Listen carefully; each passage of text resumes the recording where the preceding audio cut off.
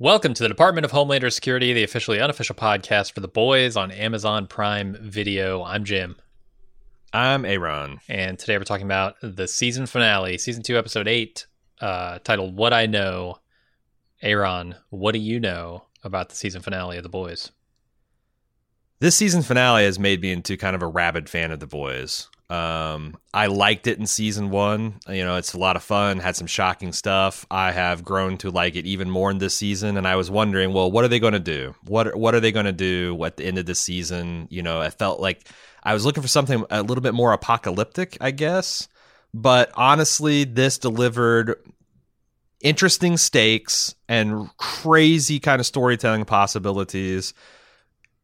And just like some epic, like pump your fist moments. It's like it's been like since Breaking Bad that a show this consistently swinging for the fences, a lot of fun, but also it's got these amazing scenes that are as well acted as anything. Like Karl Urban, holy shit, he is so good in this episode. That they have these like amazing performances, but it's also just extremely fun and funny. Mm-hmm. It really hits that kind of same kind of Breaking Bad adrenaline, and it's kind of joined The Expanse as one of my new favorite shows that like I am a buzz to watch the next season. What do you think? Amazon pumping out not a lot of content, yeah, not like Netflix levels of volume of content, but quality right now. They got the gems, yeah. Yeah, I was gonna say this. You know, if this has made you a rabid fan of The Boys, this has made me a rabid fan of Karl Urban, because holy shit.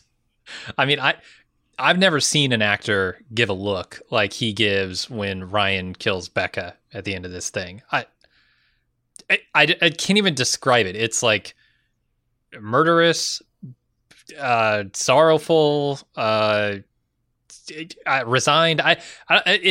It's everything that moment needed and more, and it blew me away. Yeah, he's so fucking good. And, like, you know, you see him as McCoy as Bones, right, in Star Trek, and you think, wow, this guy able to do a very good McCoy here. And that kind of put him on the map for me, because I'm not the world's biggest Lord of the Rings fan. I barely remembered he was in it. Sure, but that's the thing that, like, I was like, okay, Karl Urban, I know the name now. This thing is what puts him on the map for me as an actor to watch. Like, in the future, I will go in going, oh, Karl Urban's in this? Awesome. I'm in. He's capable of anything. Yeah. It's I'm super impressed with both his range and just the intensity he brings to a role like this. Yeah, I think because I've seen him bring this intensity and, like, you know, Judge Dredd. He's a very intense, menacing character. I was going to say, like, Karl Urban's been in my map for a while, but I'll forgive you if he's just Bones to you. But, like, I've never seen him put it all together. And the fact that this crazy, stupid, silly show, transgressive show, is what's really getting the full potential out of Karl Urban is, it's unexpected, but I'm delighted. Yeah. And this episode is great. The way they use him, the climactic battle. I think, you know, you mentioned like, oh, it's not the apocalyptic level like showdown that you want to see, but also it's season 2, right? And season 3 has already been greenlit. We might get more after that. Let's just cool it. It's like when, you know, Homelander does the laser vision on the crowd, and then they cut back and that's actually just a fantasy. I was disappointed, but I understand. Like, they can't pull out all the stops just yet. Even which is weird to say in a show that pulls out as many stops as The Boys does. They got to save something, right, for the finale of the series. They're keeping a couple stops in reserve, but they're showing that they know where that shows me that the show knows that it knows where we want it to go. Absolutely. And is not above teasing it with us. And that final stop when they pull it out is going to be like blowing up the Hoover Dam. Yeah, and I was expecting something like, okay, Starlight's got powers generated by energy, Stormfront generates energy for her powers, there's going to be some kind of like, you know, probably I was envisioning some kind of lame X-Men fight where they're kind of like, you know, orbiting powers of clouds and like having like some kind of Dragon Ball Z. Their powers clash in the center and they push back and forth either way. Yeah, sure. Harry Potter, Priori, and Cantum. I didn't expect the 3 super women to show up and just curb stomp, just bully kick the Nazi bitch in a ring. Oh my God, how cathartic is that? But it felt so good when it was happening. Boys is giving us exactly what we want in this moment.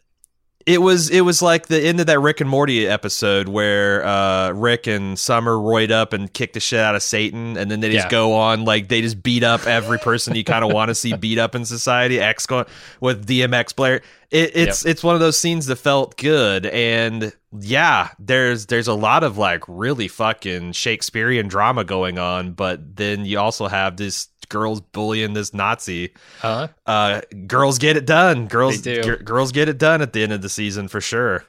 I loved it. And they set up next season really well. You know, like the boys, it seems like the boys are all going their separate ways for the most part.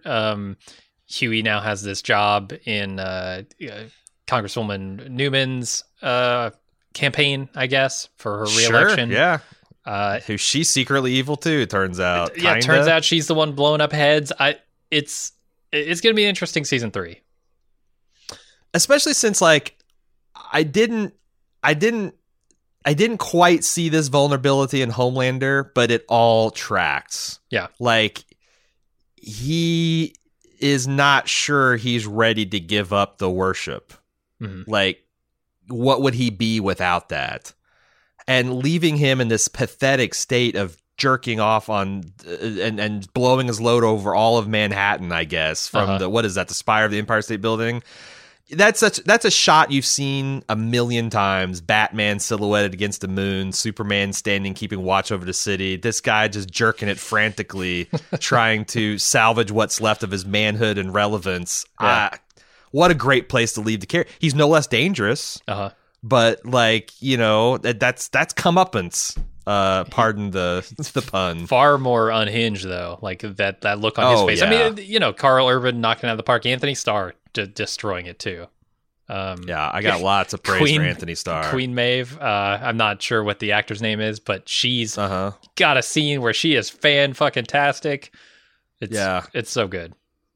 Yeah, no, this show is really showing me a lot this season, and I'm super happy. I'm sure I haven't kept up. I'm not sure if this has gotten renewed for a 3rd season. It has, yeah.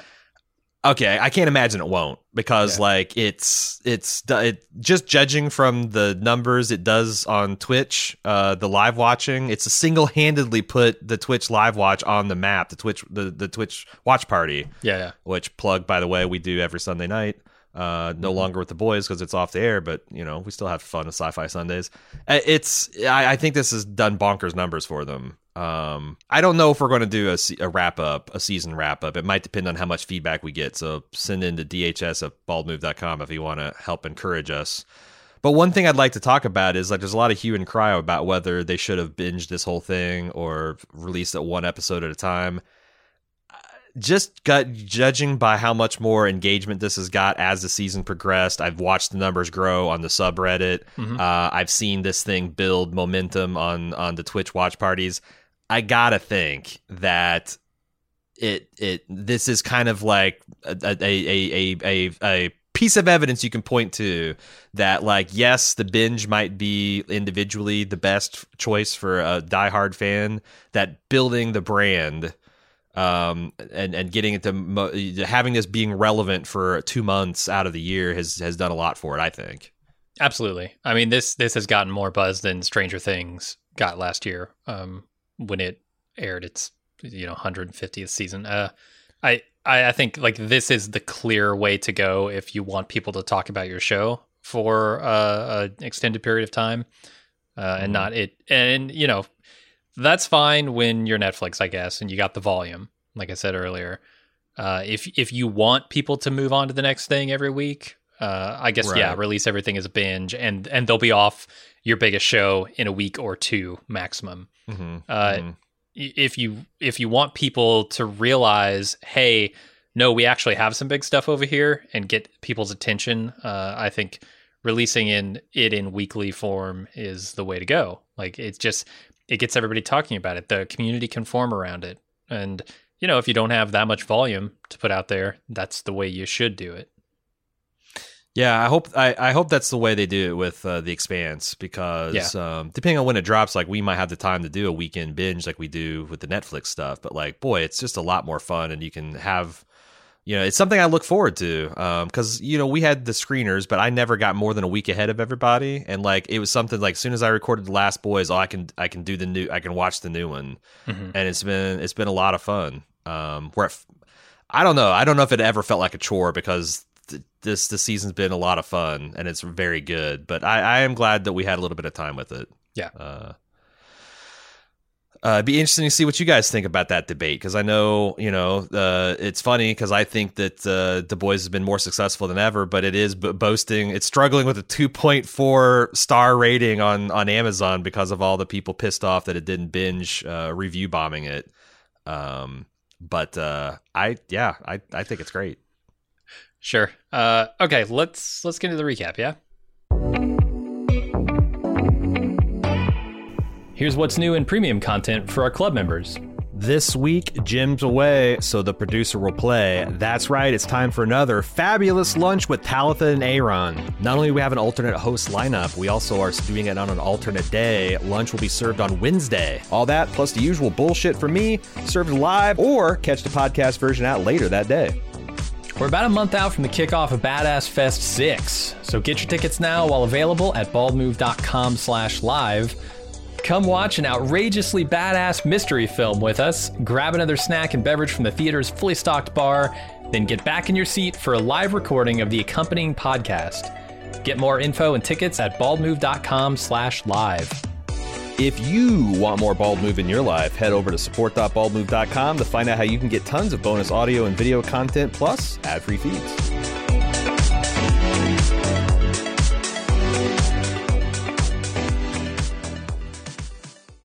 Yeah. All right, we start off with a one of those school safety drill videos that they do, which Homelander has made with Ed Flanagan, some kind of, I don't know if he's a school security I have no idea what he is, but some kind of law enforcement, where they talk about the system of law that they've developed, which is lock all the doors and windows, arm yourselves, and wait for a hero. That's the procedure when there's a supervillain on campus at a school. Survival's all that matters. Yeah, I mean, it must be hard to be a kid nowadays. When I did safety drills in the Midwest, it was fire, it was evacuating, tornado. And it was tornado, everyone getting down into a little fetal position against the walls with no windows. But, now they do active shooter drills. And, like with little kindergartners and stuff. It's pretty grim shit. And, I remember last year they made this big, there's this big splash this anti-gun group made where they did an ad where it's a back to school ad about children going back and like all the things they need. But then they started talking about like bulletproof backpacks, and then there was like an active shooter sit. And I don't know, man, it's a fucked up part about American culture. It hasn't gotten a lot of press lately because, there haven't been, we've been blessed by not having a lot of mass shootings of late. But, yeah, it's one of those dystopian things that it's like it's not even kids in school right now. You know what? I didn't even put that together, but you're right. There was for the longest time no schools to be shot up. Holy shit! Right, we're 8 months into that. Yeah, it's one of those things where it's grim and it's recognizably grim. It's got a little bit of a more fucked up thing as Homelander and Storefront are pushing it, but shit, survival is all that matters. A couple of things that I took away from this: the teachers in this universe have firearms in their desk, officially sanctioned firearms to use against supervillains, which strikes me as remarkably ineffective against most supervillains. We've seen time and time again it doesn't even work. Sure. Also, pretty fucked up in that boy's way. And I thought it was funny, both the kid who uses a hole punch as a weapon, but maybe more ridiculous and more fucked up is the kids using the American flagpole as a weapon, like a spear. Sure. Oh, God.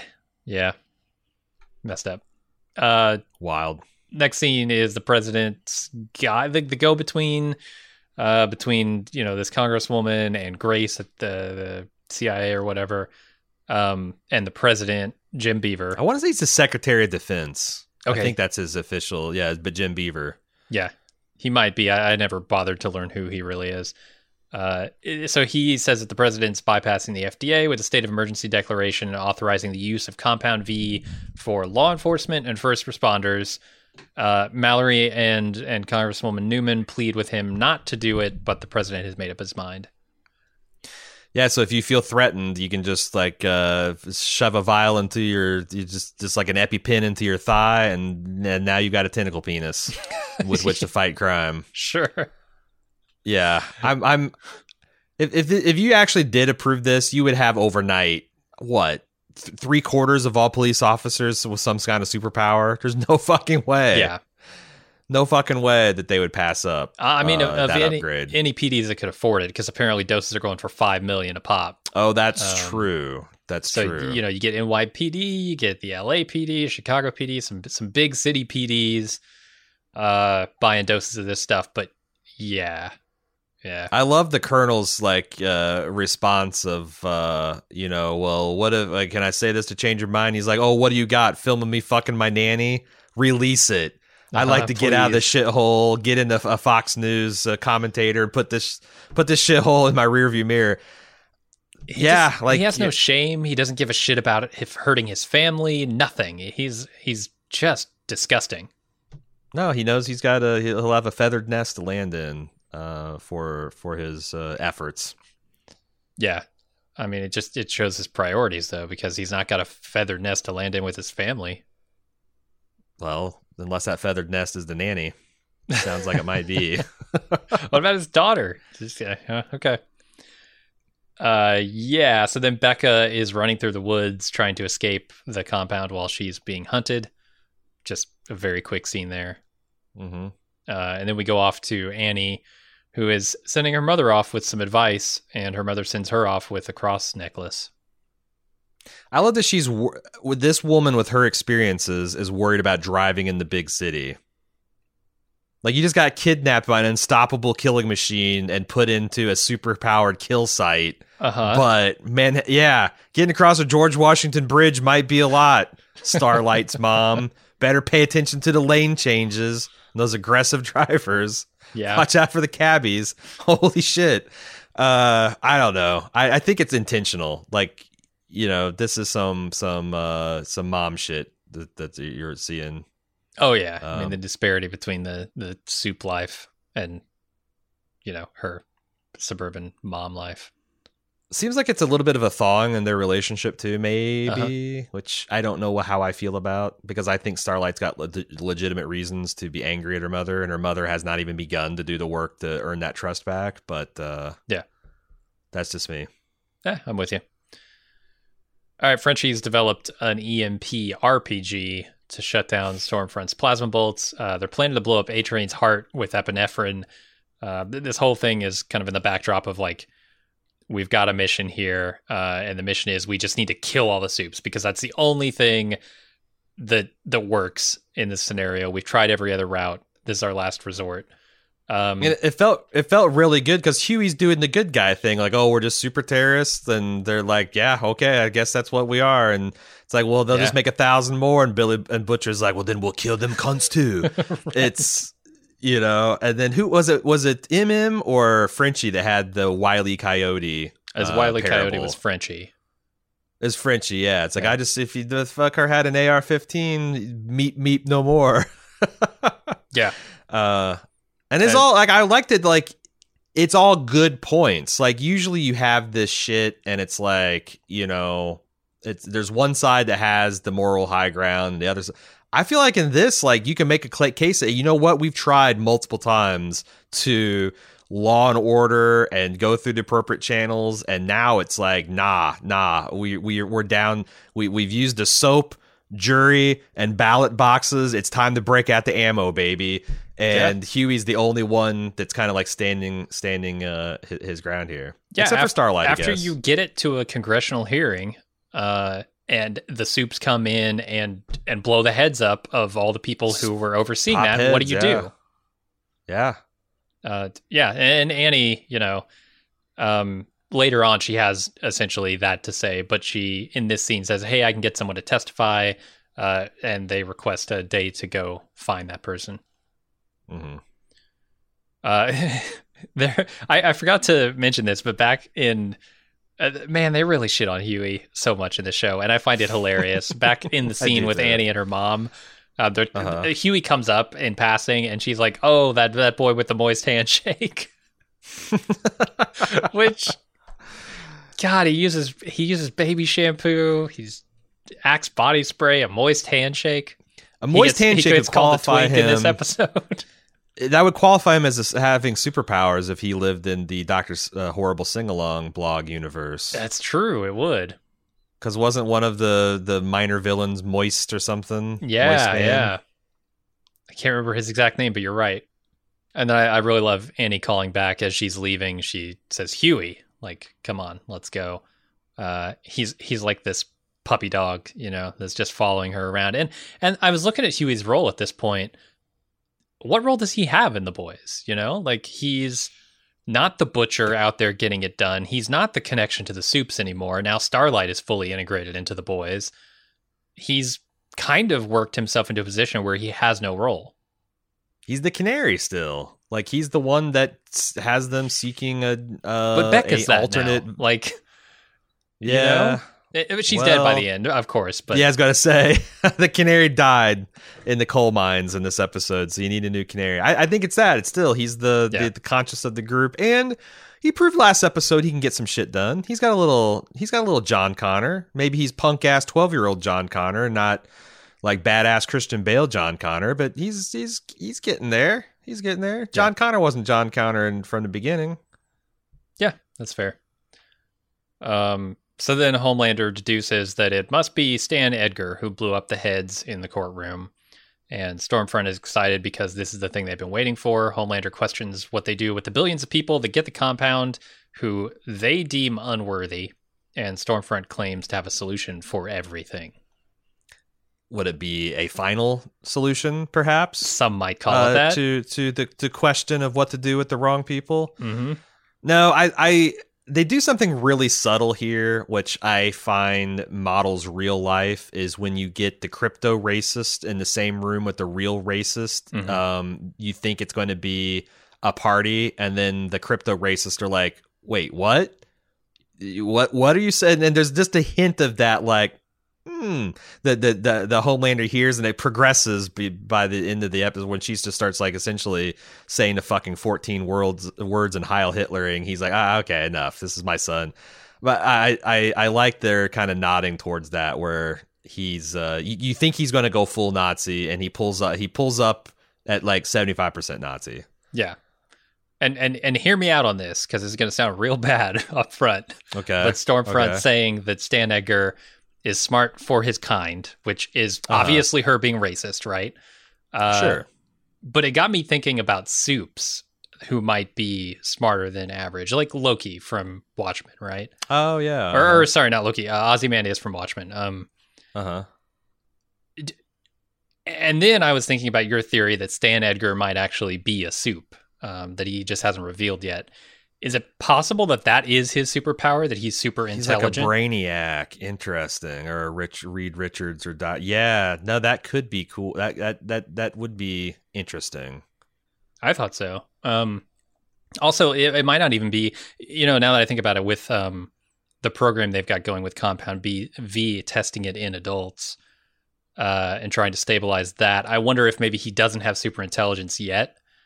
But eventually he could inject himself with Compound V stabilized and get super intelligent. So as smart as Stan Edgar is now, it would really crank up the drama if we saw, oh shit, now he's 10 times as smart as he was, which is always tough to do in writing something to make someone smarter than anyone who's reading or watching the thing. Because you have to be fair. You have to be pretty smart to write a character that seems that way. Right. No, that's a solid theory. You could do it in the 80s, I think, easier than you can now. Like Watchmen, you could make a super smart Ozymandias more believable, because I don't think readers were as savvy and viewers were as savvy as they are now.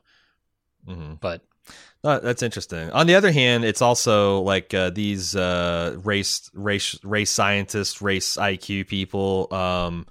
They do allow for the fact, like Calvin Candy and Django, for that 1 in a million, like the bell curve on the other ends, like the exceptional Negro, right? Mm-hmm. So they that could just be her just being like, oh yeah, he's pretty clever for a black, and he's only half black. Let's let it be known. Some white, some white or European Hispanic genes in there. Yeah, it's all horseshit, but it's hard to pin him down because like their worldview is unfalsifiable. So right.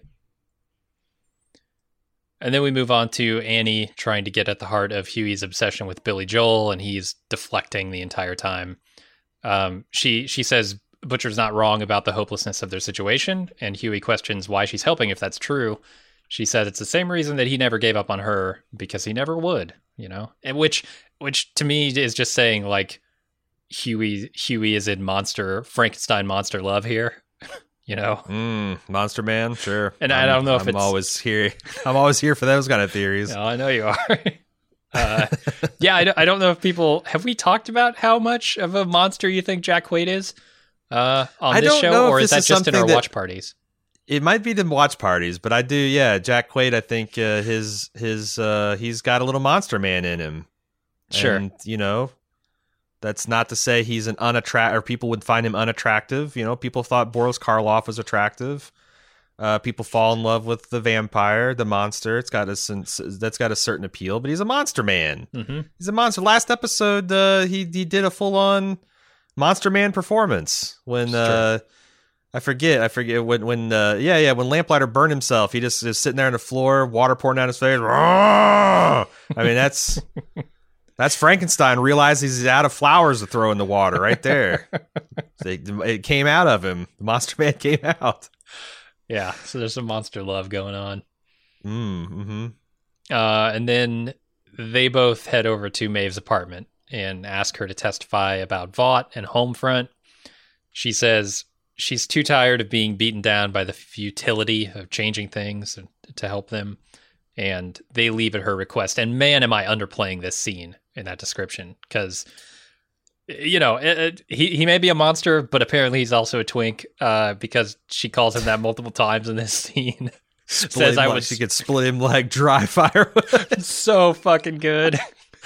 And just the way he reacts to it as well. There's also some subtle characterizations they've been doing with Maeve, like, she started vaping mid-season, and she's moved on from vaping to actual just smoking. Yeah. It reminds me of like that airport administrator from Airplane. It's like, I picked the wrong day to stop sniffing glue. I picked the wrong day to quit snorting coke. It's like as she gets worse and worse mentally and emotionally because of this insane pressure from Homelander, she is taking less and less care of herself. Yeah. It's a volcanic scene. I've got a sick pun, a sick Butcher pun that I want to make about Queen Maeve's preferences in men, but I'm not sure I can pull it off. I'm not sure I'm allowed to say it. I gotta hear it. You can't. You want to. You want to record this on a podcast, or you wouldn't have brought it up. I mean, she's calling him a twink, which is a reference to his slender build. Butcher is a much bigger man. I've never seen a Twinkie Monster Man, but it could happen. Sure. The Mummy. I guess she's just not a slender guy. She prefers Butcher. I tried. You're not even seeing that it's a pun. Never mind. Oh, I got it. Okay. No, she likes her men Butcher. Sure. Uh-huh. I get it. I told you. I told you I couldn't pull it off. And I'm not even sure I'm allowed to say it as a straight white man. Yeah. Queen Maeve is screaming, "Get out! Yeah. Get out!" on this podcast. Take your fucking twink and get out.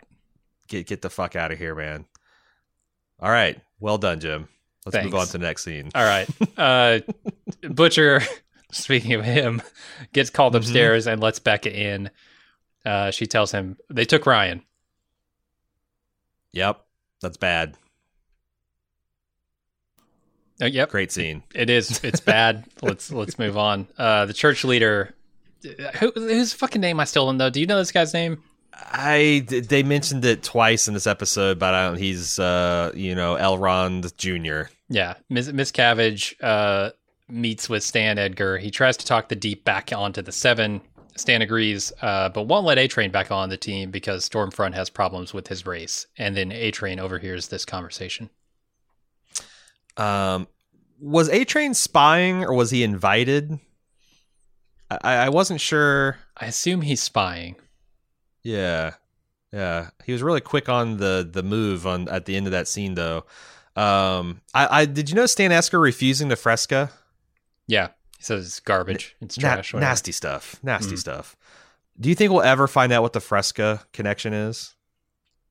I don't know if there's anything to connect there. You know, it's just. I mean, it's got to be mind control stuff, right? There's got to be something like that. Maybe. I don't know. It's tough to say because now, like, the church might be out of the equation mostly. I don't know if the church is going to be a thing with their leader dead and both A-Train and the Deep out of the church.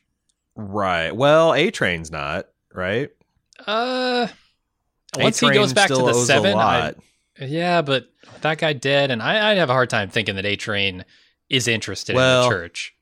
I think Gretchen, I can't remember her name, the Scientology therapist, I think she might be the new church spoke leader. Good point. And A-Train might be still beholden to them and drinking Fresca. But it is, it's interesting. Whether they'll continue this or drop it. It feels like they'll continue it because, like, otherwise, I don't know. But yeah, it's kind of a self-contained storyline too. And as you're right, the Deep's out of it, and A-Train no longer needs them, really. Yeah. So they were both apparently using it for what it could get them, which is back. Although I guess the Church of the Collective still has all the dirt on A-Train that he's definitely afraid to get out in the public, right? So That's they could true. Sink him. They could sink him with their internal research bureau if they wanted to. Good point. I got to know about these frescoes. That's all. I want to know about this Fresca situation. All right, season 3. A whole episode dedicated to the Fresca situation. I got to get a 6-pack of Fresca for this week's Sci-Fi Sunday. I just got to. And they do confirm that Stormfront used to be, long ago, a follower of the church. Yeah, that's an interesting connection too to make. Yeah, and that we kind of questioned that back when she said, "Oh yeah, the church used to be a very different thing." Before they started letting A-Train's kind in. Right. So yeah. There's that. And then the other boys are excited to get to know Becca, and they gather around her. Butcher runs over, essentially, to interrupt them, to say he's going to go dig around for Ryan. Becca apologizes for coming to him for help after what she said to him. They catch Butcher being human for a second, which I thought was a nice touch. It was cute. MM and Frenchie both trying to, treat the queen of the boys like she's royalty, and I also like Frenchie's take that I'm very close to Butcher. It's good. It's all cute. I like it. Yeah, I mean they see him, or they see Becca as a window into Butcher, right? Like, oh, we've got this rare opportunity. Let's get in here and let's dig around in Butcher's personal business, which he would never allow them into. Nope. It's the same fascination of like when Picard shows up with one of his girlfriends on the Enterprise. Yeah. Like everybody from Riker on down wants to talk to her on Tin Ford, and Picard's having none of it. And it's the same energy.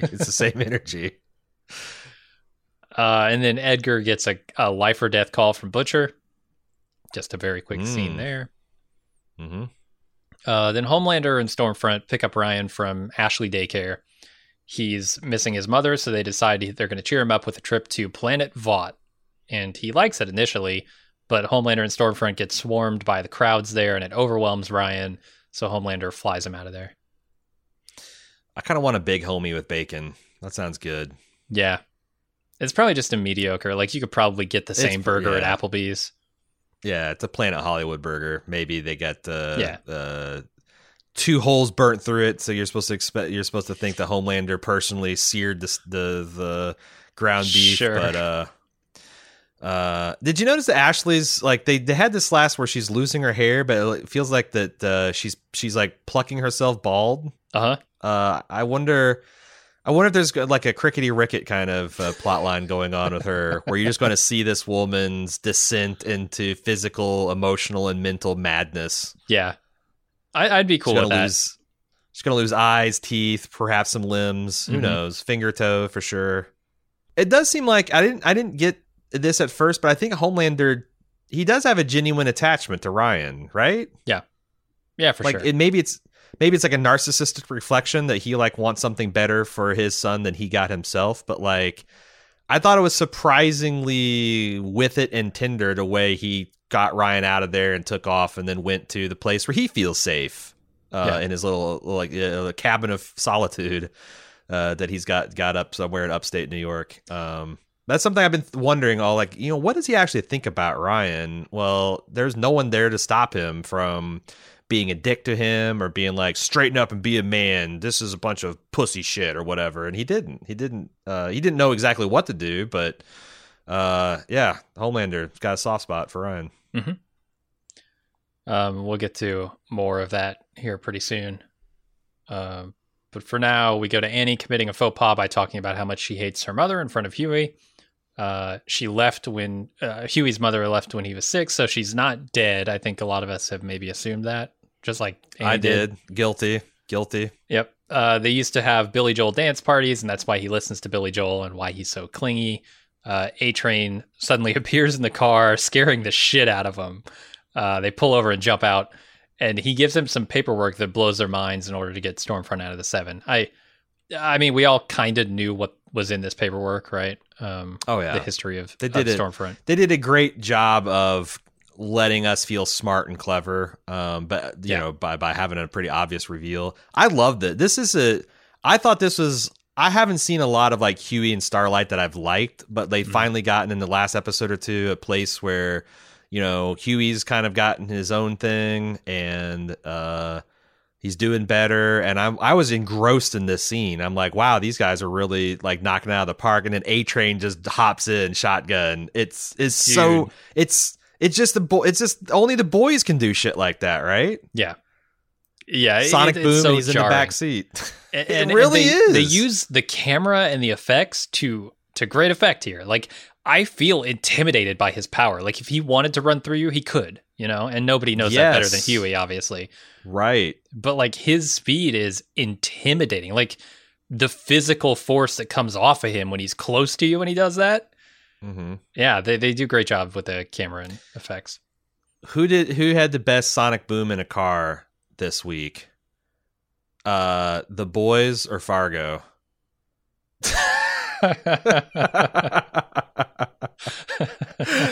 We're recording this a week. This will be all out of chronological sync by the time it's released. True. And but yeah, for Fargo fans, the three of you that are also Boys fans, enjoy. Yeah, but we're also covering that, by the way. They're doing something kind of similar here, I think, which we'll get to here in a minute. But I think Fargo had the better Sonic Boom, frankly. Yeah. As good as this one was, it's hard to beat the Fargo one. I don't know if there's something more to his mother's disappearance. If there's something nefarious or just more detail that he hasn't gone into, because it takes him a bit of prodding to open up here, even about that. But like, I don't know that I need more. I don't feel like I need more, but I also don't feel like that well is pumped dry.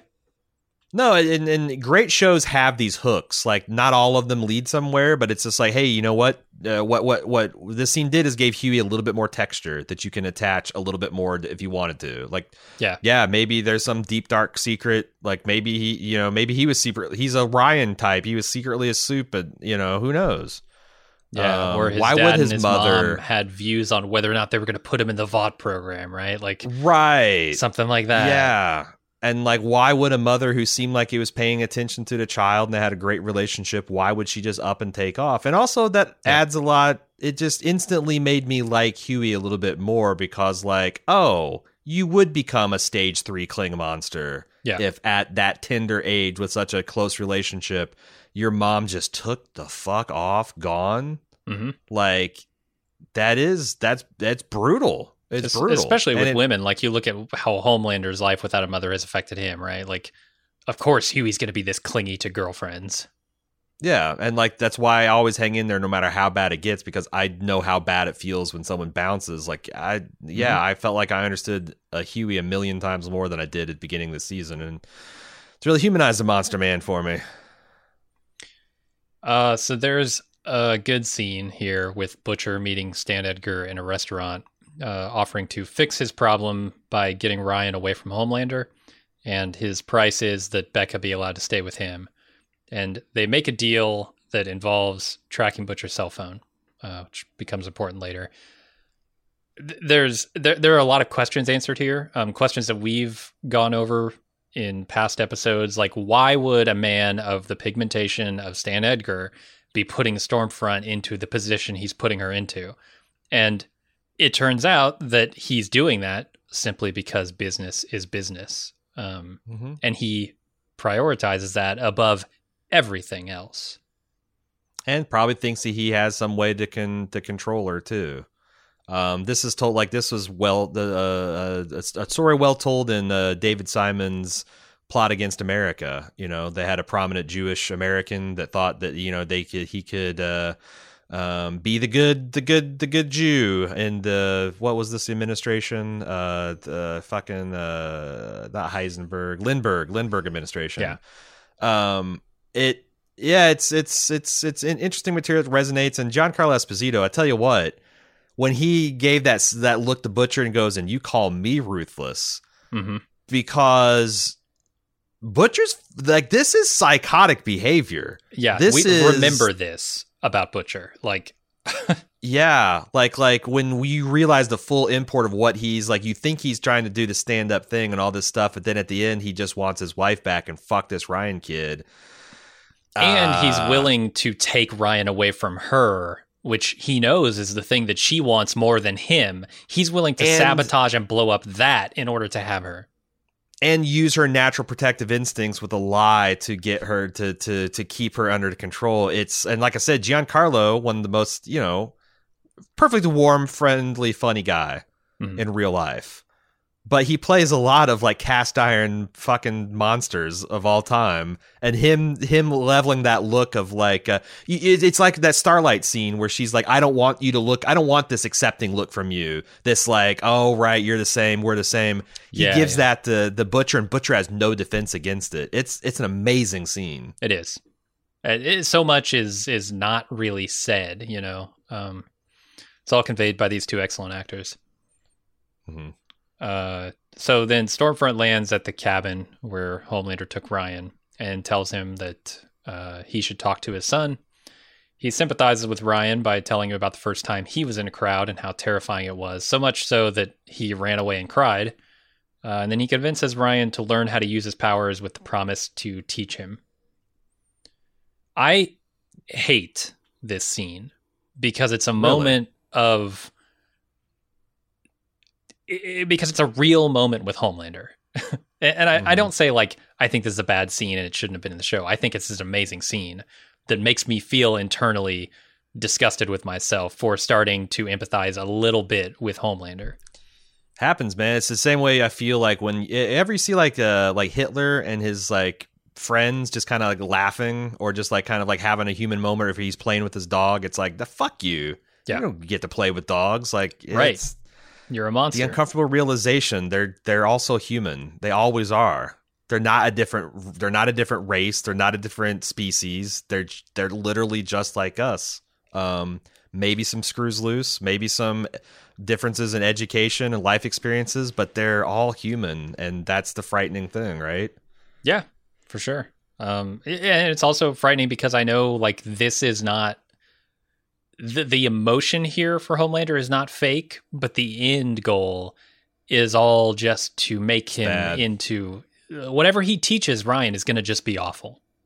Right. There's nothing good he can learn from Homelander. And so when you see this moment of leveling with this kid, it's disgusting, But also, like, I feel bad for Ryan because, like, the opposite of crazy is still crazy. And I think that Becca is the opposite of Homelander.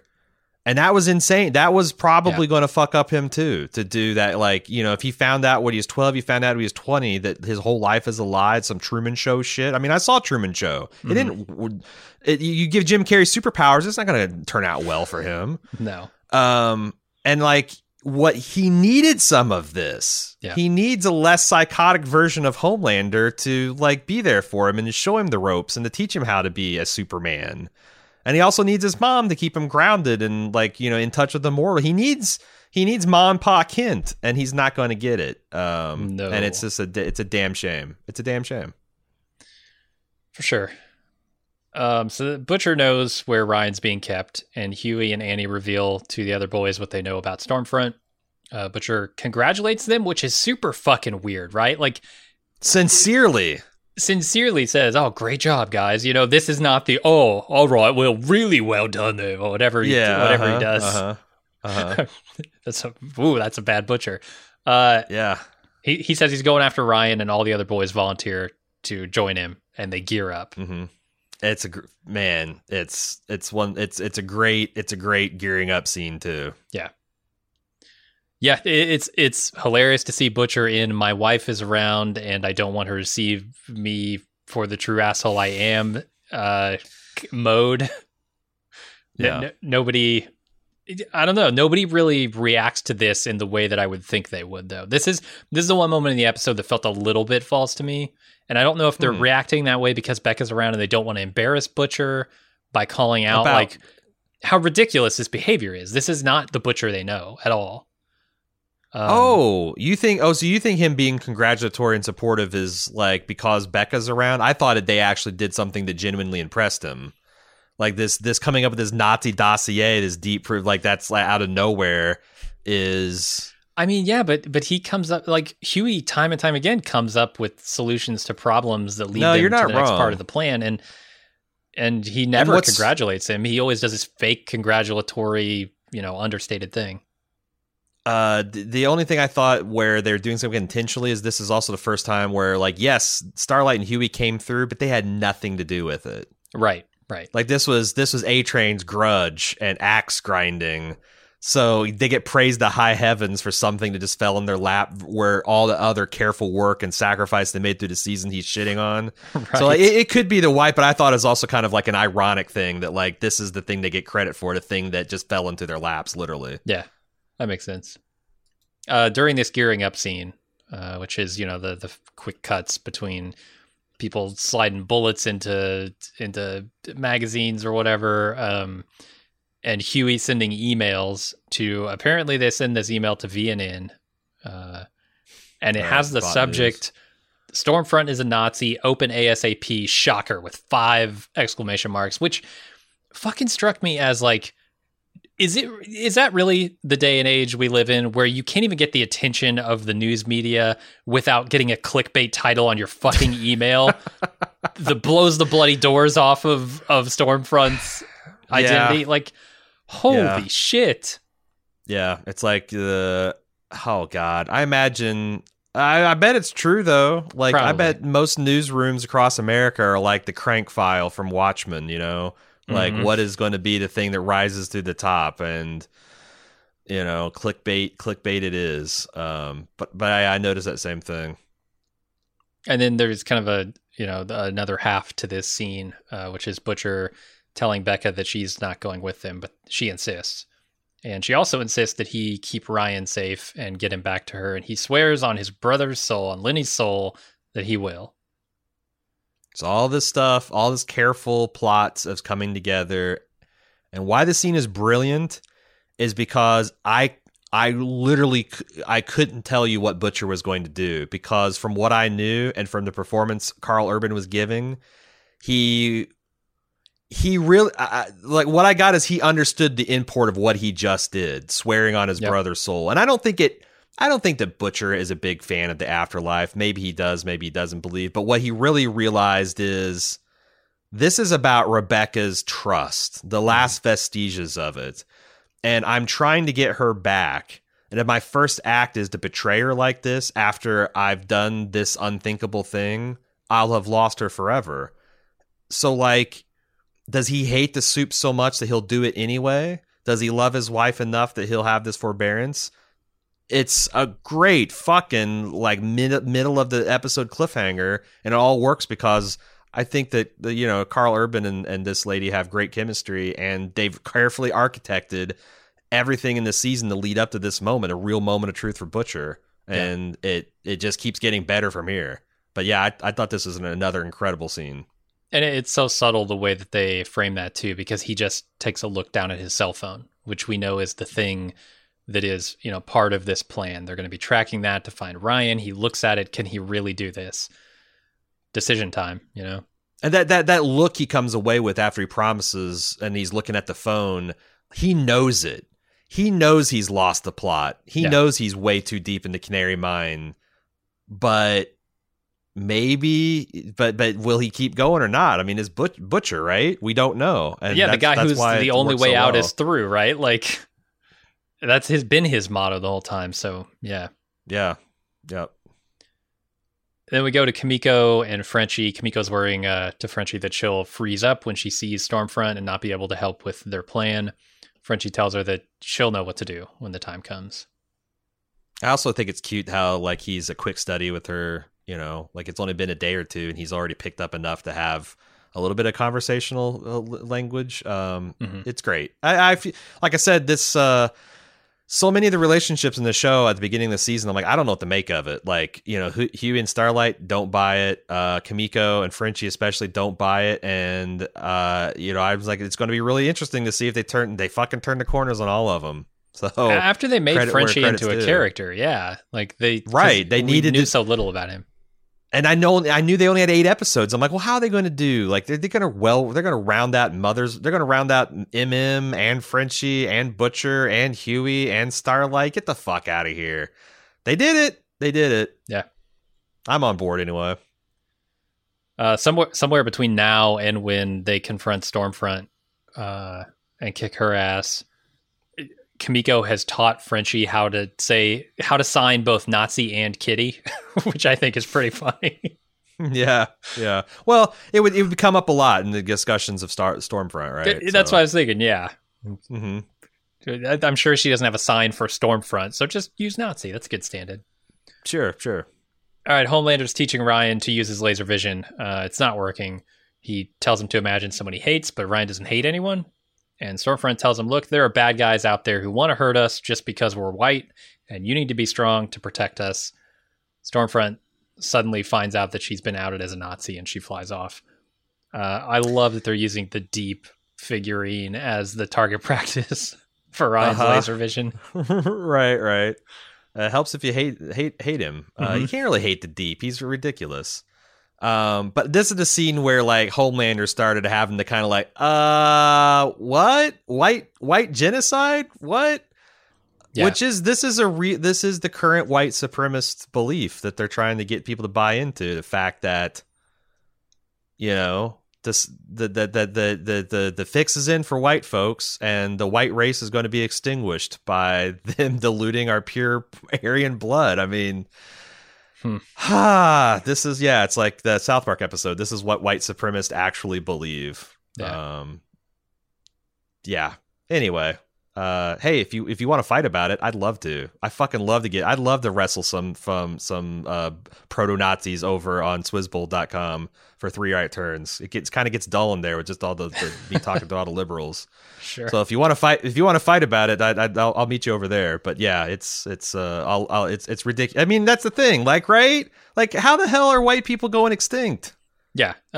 It's a fiction that people are spinning. Yeah. Yeah, and if we are, it's because we're all complicit with it. Because it's you look at the heads of governments of the most powerful nations, and it's a pretty consistent color. So I don't know. I think that's part of the plot, actually. Can we just fast forward hundreds? I don't know, 1,000 years in human history when we'll all just be so mixed that.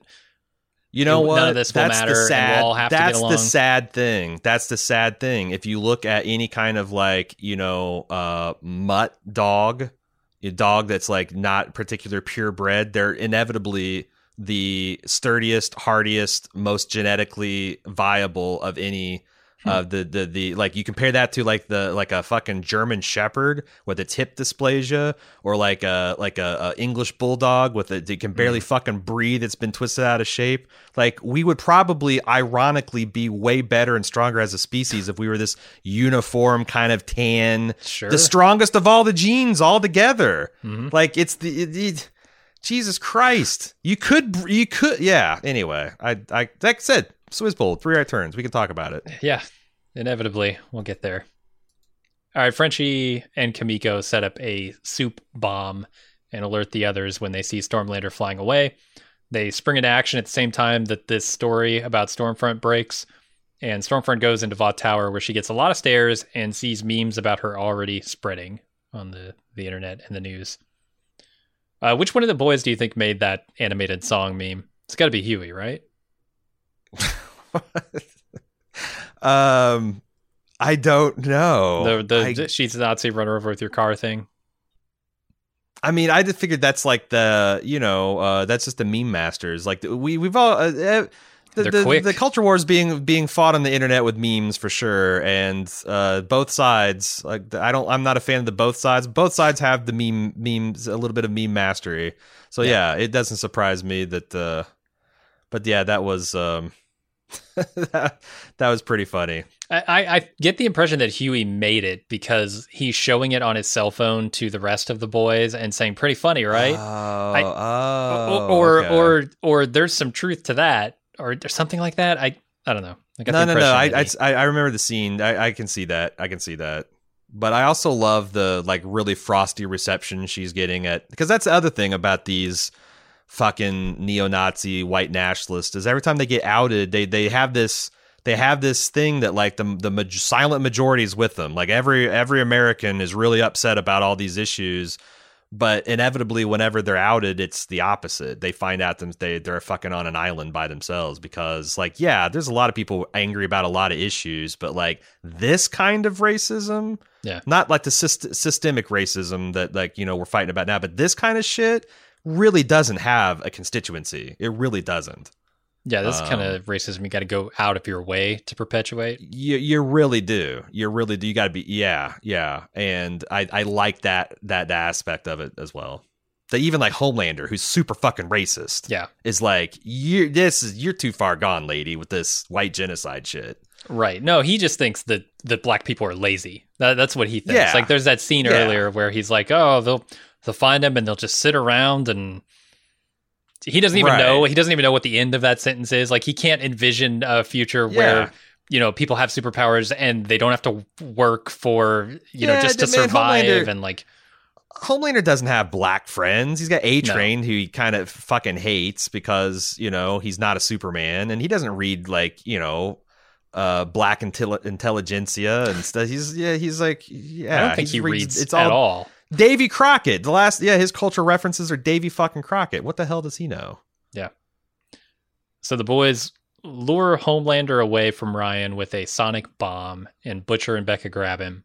Homelander destroys the pile of sonic devices and realizes something's up. Butcher decides not to go through with the Stan Edgar plan and tells Becca about it. And then Vought SWAT arrives at the cabin, and they call out Butcher, which Homelander hears. That's not good for him. And he demands to know where his son is. Butcher says he wants Becca and Ryan to leave without him because he's too toxic of an influence, and convinces her to go. I'm going to stop it there. This continues very soon. But are the Vought sonic devices like supposed to be Amazon Echo type? I think so, or like a combination of that and like the Beats by Dre pills. All right. Yep. Yeah, I think it's a combination of both of those things. Just a big pile of them, which I thought was funny. Yeah.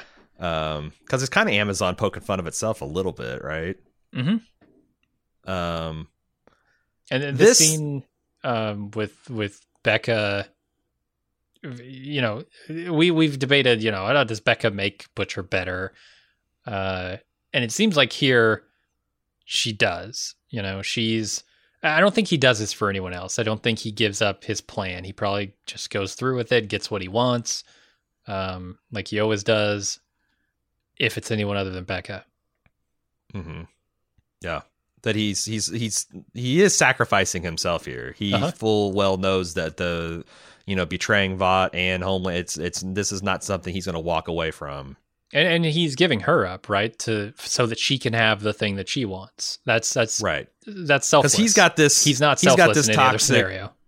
He's got this toxic mindset that like whatever his dad did to him has infected him, and he'd be helpless to not infect his son with it, and he wants it to die with him. And he wants Becca to raise this kid right, and it is like it's all twisted and toxic, but it's heroic and selfless, and it's Butcher being his best self, or at least. We need him to be a hell of a lot better moving forward, but sure. No, I love it, and like the anguish and the pain that he brings in these performances.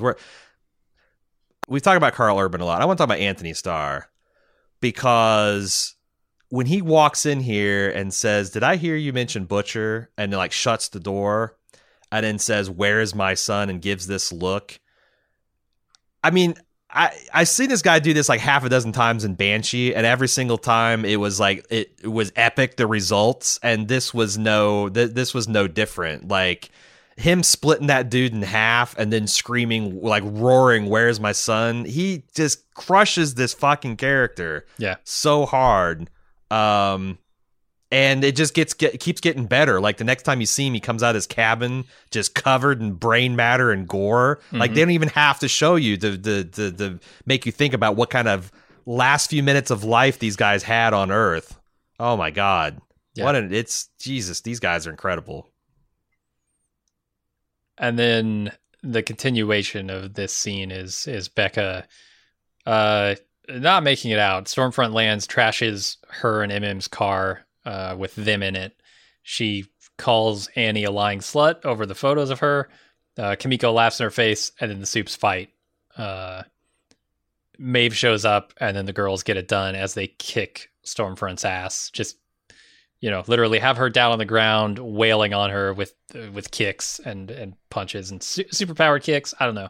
It's good. Yeah. She tucks her tail and runs at the end of it. She has to. She's getting her ass kicked too much. I love, man, there's this, because like I kept on thinking they're building to like Starlight being like this badass. And when you hear this person say, "Hey, Kraut," I thought okay, well now I'm going to get the scene where Starlight just beats the hell out of her with her superpowered electrical power. But it's fucking Maeve. They just start all wailing on her, where she just curled up in a ball. And oh God, yeah. I mean, we already blew our load on this scene in the intro of the podcast. But good God, this was just pure good feeling watching. I thought this might have been the moment that we're anticipating where Kimiko finally speaks. I thought she might have been the one who said, "Hey, Kraut," because she's laying behind her too, right? With her neck broken, which, we should talk about that, I guess. Like, what kills Kimiko if she can have her neck snapped and then just get right back up? She regenerates that fast. I don't. Yeah, that was wild, because I'm like, did they kill Kimiko? I would buy it. Like, the Boys is in that nice, like, Game of Thrones, The Expanse space where I don't think that any major character is safe at any time. Yeah. Like, yeah, I mean, honestly, even Huey, like if they killed Huey, like it would be a huge moment, or if they killed Butcher or Mother's Milk or friend. Like I it's all within the show's envelope, which is, I think, the most fun to watch when you really don't know that anyone's safe. Yeah. But yeah, no, like when her head like started to twist back into shape, I bet if you tore her head off, that would do it. Probably. But if you just snap the spinal cord and her brain still got some activity, yeah.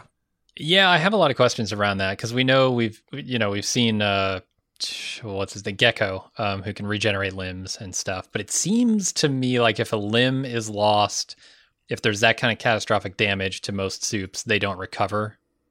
Yeah, like if you chopped off Gecko's head, would he grow back a whole body?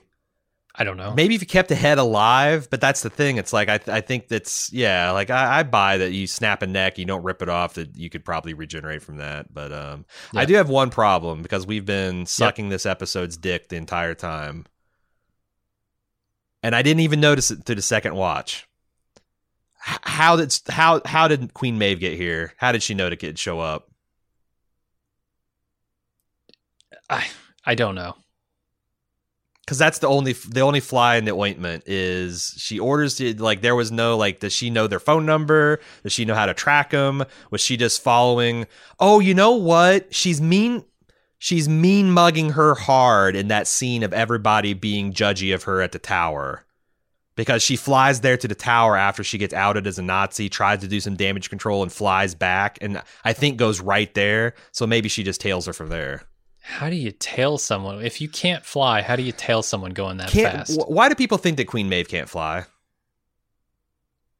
Because of the airplane. The plane accident? Yeah, like Homelander has to carry her down, right? Would that have killed her if she'd stayed? I don't know if it would have killed her, but I think she would have crashed with the plane, yeah. I assume that Queen Maeve could at least like fly like Golden Era Superman, like leap tall building, like Incredible Hulk, kind of like just essentially like kind of. I think that's the way that Wonder Woman flies in the current DC film. She doesn't fly so much as she just like jumps and bounds this way and that. So it's not as fast as Stormfront, but she did get there, 5 minutes later. So I don't think it's a huge hole, but it is like, yeah. You got to make a couple connections that they don't explicitly make for you. Okay, I had one other problem with this scene, which I thought you were going to mention. What's that? Last episode, two episodes ago at the Sage Grove facility, make it a whole big deal when Huey's van gets flipped. He gets this big shard of glass through him. They have the whole thing that leads on from that. Here, Becca, totally fine. Totally fine. When their car goes flipping, I would say more catastrophically than the van did. It's got a 5-star safety rating. Those side cushion airbags, man. Ford Taurus or whatever they're driving. Yeah, they're all buckled in. I will say that was a great scene too. Like Butcher doing the right thing and sacrificing, and having it turn to ash right in front of him. I thought was and in the slow mo. This scene was great. Yeah, and then abandoning the fight. That's about to ensue, right? Because we've seen time and time again, the Butcher doesn't back down on Soups. He'll stand up to Black Noir. He'll go fight him one-on-one, fist fight him. But in this scenario, when Becca's potentially hurt, he runs the other way, right? To go look, to go help her. Right. I thought that was interesting. All right, Homelander killed everyone in that cabin, and he's still pissed. Butcher tries... just this him coming out soaked in blood, like ears ringing. It's amazing. Butcher tries to run with Ryan and Becca, but Stormfront stops them, and she starts choking Becca to death. So Ryan finds finally someone he hates and blasts her with his laser vision. She gets Anakin Skywalkered. Unfortunately, he has also blasted Becca just a little bit, and she bleeds out. I had the same thing written in my notes. She got Anakin. Yep. Her dying words are to remind Butcher that Ryan is good and that Butcher promised he'd keep him safe. I saw this laser blast from Ryan coming, not like super early, but definitely in this scene early. Yeah. But it didn't matter because it was still very, very good. And yeah, I didn't see Becca getting taken out though. Yeah, that was the tragedy. And he fucked up Stormfront. Is Stormfront dead? She's Anakin, but like I think I wonder if she's going to get Vadered. Like she's been Anakin Skywalker. Will she get Darth Vadered? Because they mention in the next scene at the news conference, they are holding her in an undisclosed location. Right. And she's not dead in this scene. So yeah, she might be back. Yeah, the way Billy screams at her dying, and like this way, like I just think Karl Urban just puts in so much anguish. And then when Karl Urban stands up with that tire iron, and I'm like, is he going to beat Stormfront to death? And then I'm like, oh no, he's going to beat Ryan to death. He knows he's about to do something very bad.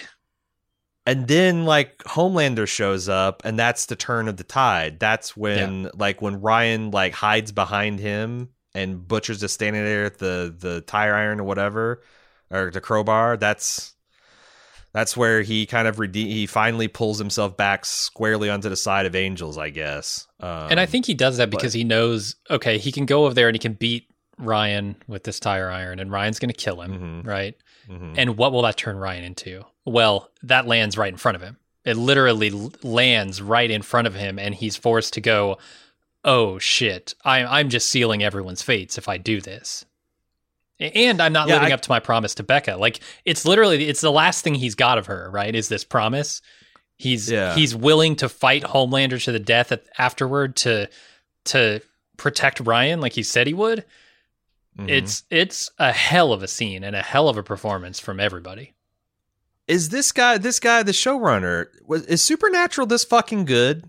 Because, like, the thing is I didn't know that The Boys was capable of this. Yeah. I thought The Boys was capable of being shocking and gross and juvenile, but this kind of, like, operatic shit, this emotionally grounded stuff, I didn't know that it had this. It was this sneaky good. Yeah.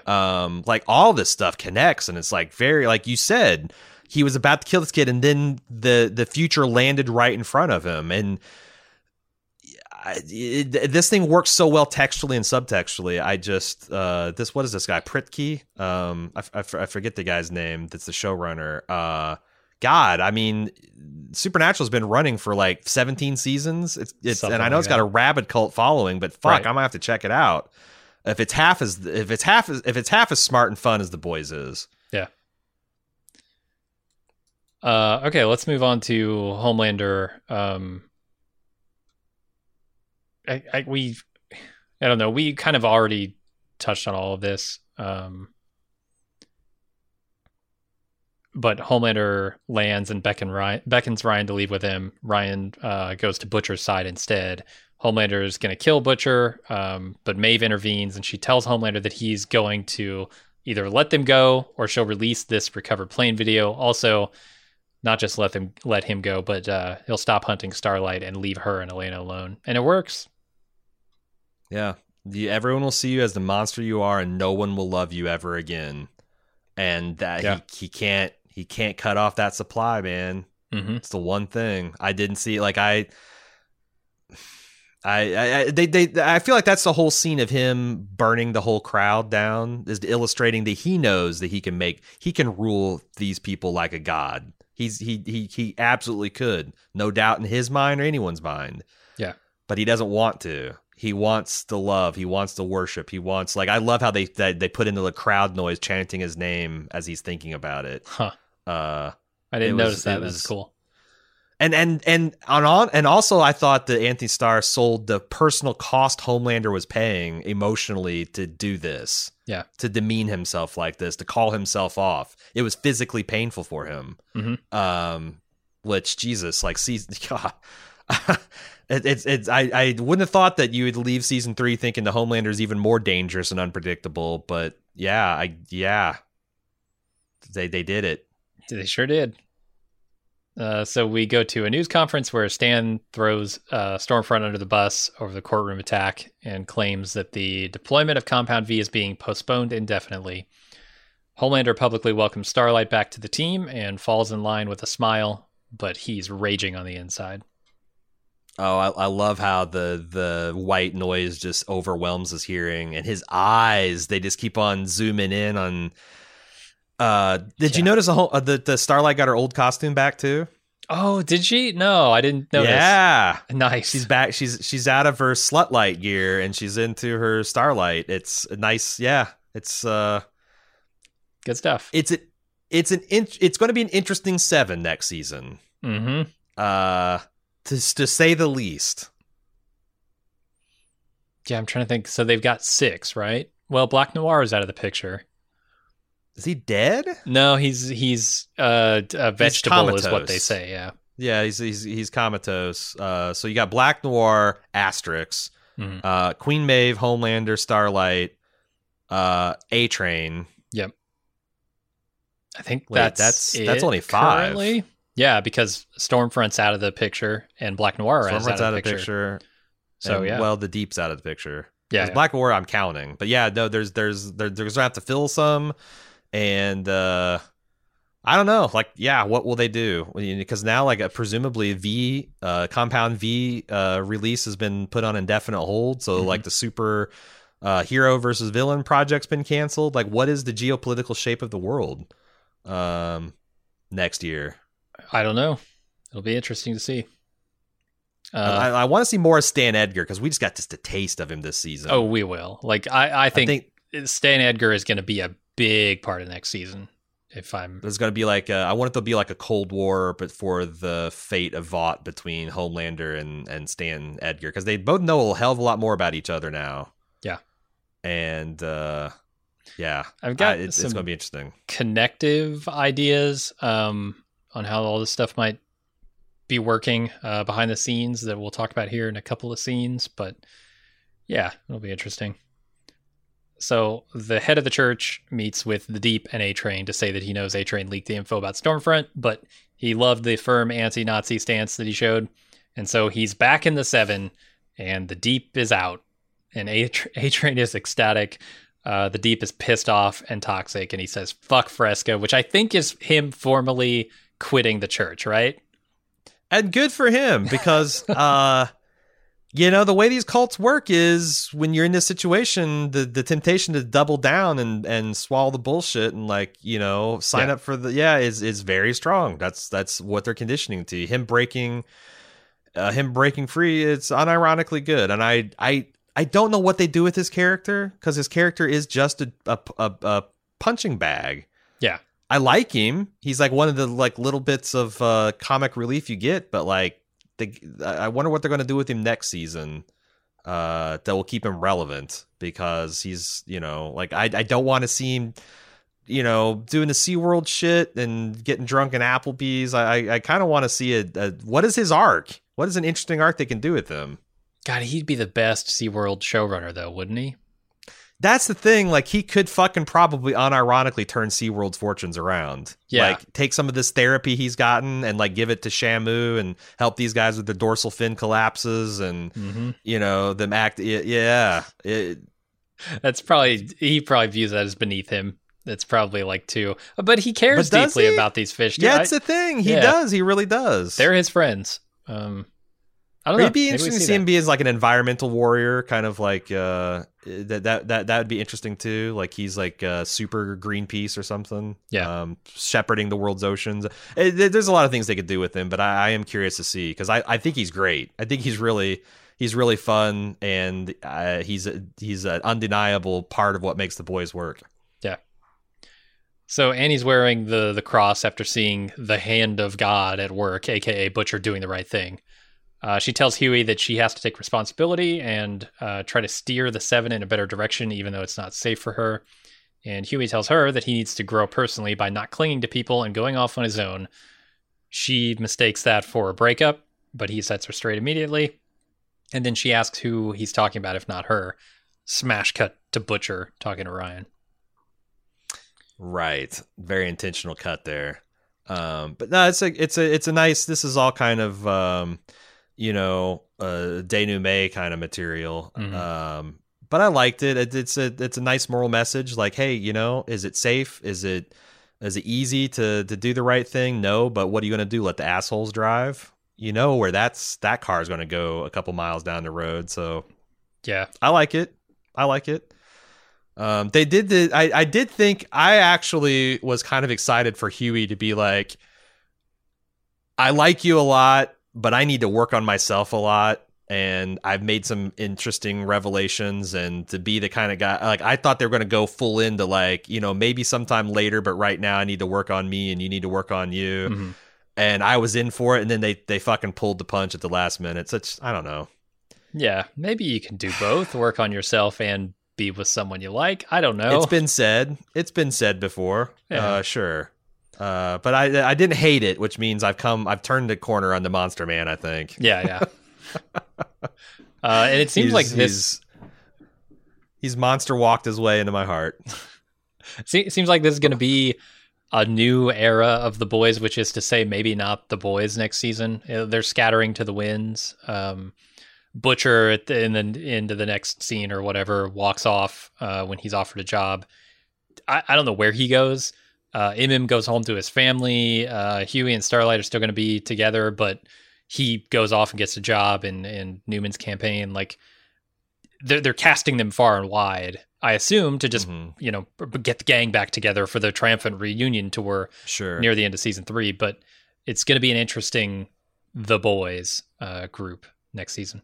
Yeah, I imagine it's the Congresswoman Newman is what's going to be the inciting incident. But I thought the also speaking of Carl Urban being great, the scene that he has with Ryan where he hands him the tag of St. Christopher and says it, your mom gave it to me and it kept me safe, and that shit is really good. I actually was a little disappointed that he wasn't going to go with Ryan, but it's probably asking a lot of Butcher. I mean, I think him walking away from the Colonel, putting his sunglasses on, is essentially saying, "Oh yeah, he's going to be in the Boys version 2.0 now." Yeah, and I still think nothing has changed about the toxic influence that Butcher would provide for Ryan. Right? I don't think he can be this kid's father, but I don't know. I think nothing has changed. He's willing to protect him and try and save him, but he can't be his dad. He might be a good Uncle Billy though. If you see him once a year at like Thanksgiving, and he is like, he can. Let me tell you something about your mother, boy. If he can do something like deliver a Saint Christopher every single for major holidays, some cookouts, and maybe he can spend some time. He needs to go to Mother's Milk's house. That's where the real wholesome shit's going down. Absolutely. Frenchie and Kimiko probably go into some crazy. They're still living in the underground drug den and doing jobs of ill repute. But yeah, I think the Marvin or Melvin, I can't remember his real name. I think he's got the wholesome activity down pat. We building dollhouses. We kind of talked about all of this scene for the most part, except for the part where Grace, she takes Ryan, but also she says the charges against the boys have been dropped entirely. And formally, I think, and then offers him, this position on the newly forming Soup Affairs task force, I don't know, department that is going to be run by Victoria Newman as the new czar. And she is sneaking money unofficially through the back channels to Grace in order to form a team to monitor Soups. This is super interesting in light of the final scene, I think, or no, the second to last and final scene where she blows up the head of the church leader. An office of Soup Affairs run by a soup is interesting. What could possibly go wrong? A secret soup, no doubt. And I don't know. I'm half hoping that they make Victoria Newman a truly, righteous, upstanding congresswoman, because I think our country needs more depictions of good politicians to set fucking examples. That's where they're going. I don't think so either. I almost guarantee they're not, but I wish that we had more positive depictions of politicians. I agree, but I do think they're going to hard both sides of kids, the Nazis are bad, but you know who are bad too? The fucking socialists. And they're always at the bottom of every bad, it's like just when you think, and, because to the extent that this Congressman Newman is a Alexandria Ocasio-Cortez stand-in, to the extent that AOC is a Democratic Socialist, I do think they're doing the whole don't get too don't get too taken with the moral crusaders to say they're only doing good and robbing from the rich and giving to the poor because they're fucking crazy too. Which that's pretty nihilist, but I don't know. I'll be along for that exploration, sure, because it's clear to see how that can go off, that ideology can go off the rails too. You look at the history of China and Russia. Stalin and Mao are not exactly heroes. Yep. So it can definitely go dark places. I do wonder. I'm starting to come around on some of your theories and wonder about some things with Stan Edgar. So Stan Edgar's super smart. I might be coming around on the theory that he's a super powered intelligence. A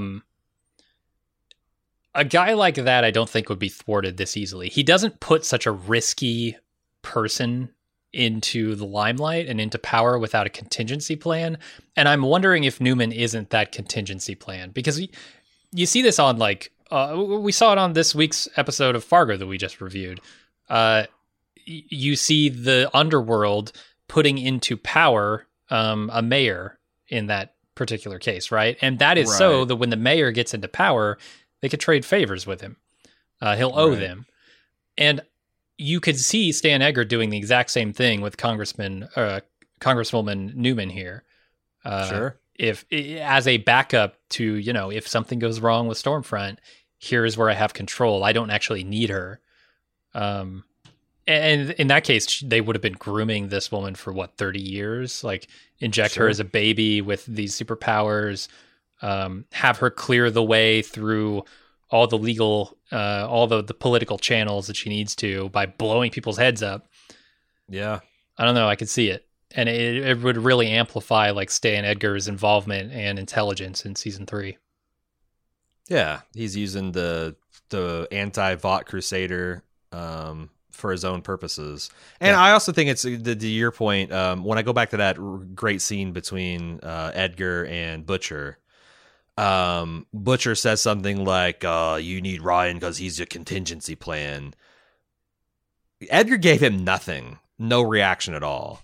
So, and that could just be him playing poker face because that's his default rest, like Giancarlo Esposito has resting poker face.